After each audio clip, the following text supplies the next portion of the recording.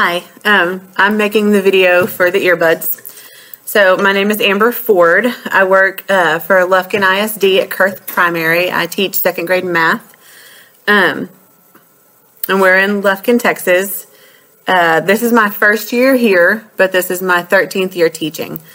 I started a career in education. I kind of like to say that teaching found me. I graduated with a degree in family child development from Stephen F. Austin State University in Nacogdoches. And I never wanted to be a teacher until I couldn't find a job. So I started substitute teaching, and I just fell in love with it. So I went back and got my alternative certification, and I have loved it ever since. Stephen F. Austin State University in Nacogdoches.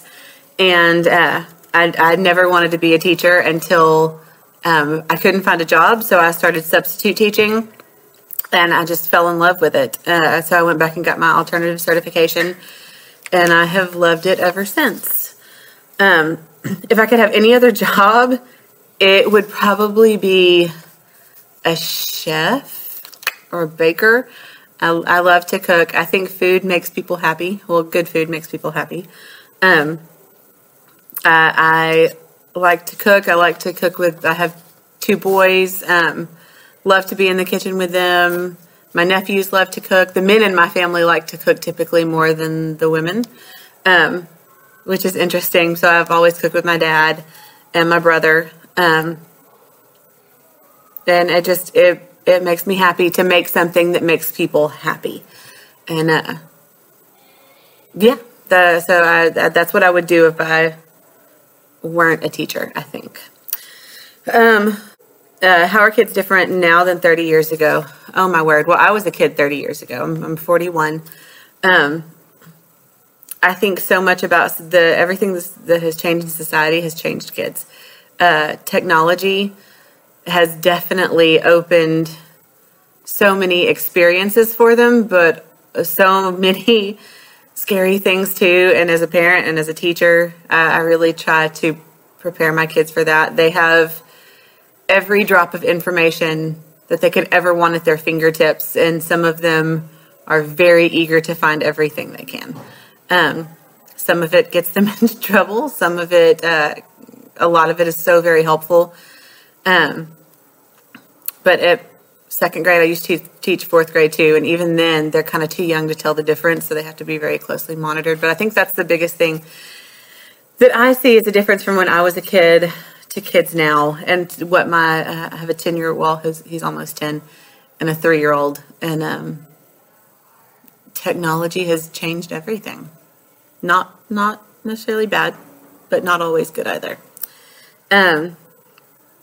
Teaching is very different than 30 years ago. My family that loves to cook together, my sister-in-law is a teacher, my brother is a superintendent, and we were talking about it when I first started teaching, and I was like, I don't understand how we learned is not good enough now for the kids today.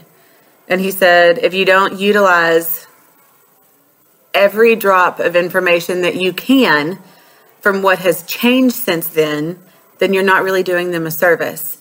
Because we're teaching kids at a very young age for grades or for jobs that don't exist yet. And so we're kind of doing our best to keep up. But if you think about it, teaching has always been that, but it's looked very different, again, as technology has progressed. And technology is fantastic when it works. When it doesn't, it can make things really difficult if you become reliant on it. But I think teaching is a lot more hands-on. It's a lot more group efforts. It is a lot more sharing with other teachers. It is growing and learning from other teachers. I think before, I've heard teachers say, oh no, you didn't share. 20, 30 years ago, you didn't share your great ideas because you wanted your great ideas for yourself and you wanted people to look at you and go, ooh, that's great. But now I think teachers are more, well, if I have a good idea, I want everybody's kids to benefit from it if this teacher wants to use it. So I think that's probably a difference as well.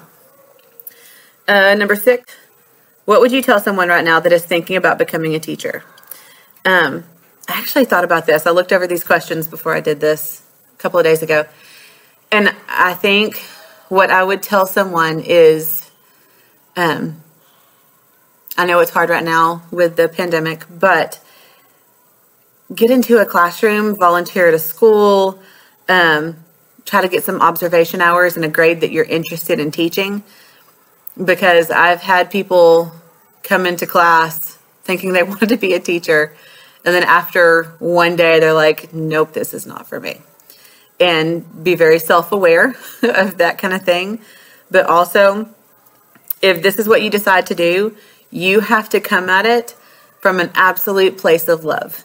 You have to come at it from you care about these kids as little people, not as students running through your classroom, because you're going to have 20 new kids every year, but you have to come out at it from a place of absolute love for these kids, and absolute, you want them to be successful, you want them to feel loved, you want them to learn respect.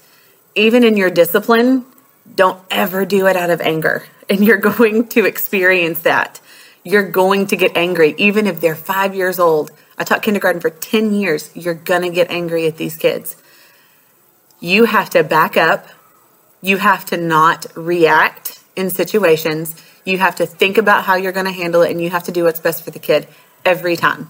You have to love that kid enough to do what's best for it, no matter how frustrating they are. So if you don't have a heart for it, don't do it, because those are somebody's babies. If you don't have a heart for it, find something you have a heart for, because if you don't have a heart for it, again, you're not going to be happy in the job, because you can't learn to have a heart for something. It's what your heart is, or it isn't. And the last thing is, what is one thing you would change to help kids learn better? I don't know. And every class is different, and I have to adapt every single year to the kids that I have. With that said, I would change class size if I could, but that's not always. I mean, you have the babies you have, and every year I pray that God gives me the kids that need me, that I can really help through whatever situation, but also the kids that I need, because you can definitely learn from your students, and they will teach you if you will listen. And it's just about how to deal with different situations and different family types and all kinds of stuff. But one thing I would change to help kids learn better, I think schools get into a habit of going, oh, we found this new great curriculum, we're going to do this, but still use the 3 that you used previously. I think being in Texas, we have the TEKS, and I love the TEKS. They are clear, they are concise, they're not vague at all. But I think everybody kind of has their favorite curriculum, and when new principals come in and they leave, and change in administration is difficult for everybody, and every new principal, I have my master's, I want to do it. Every new principal wants to put their stamp on things. But I think getting some consistent curriculum, good curriculum that cuts out the fluff and the extra stuff that the kids don't need, I think that would be a fantastic way to help kids learn better and help teachers teach better. So I hope this is what you're looking for. Looking forward to my earbuds. Thank you for doing this, and I appreciate it. Bye.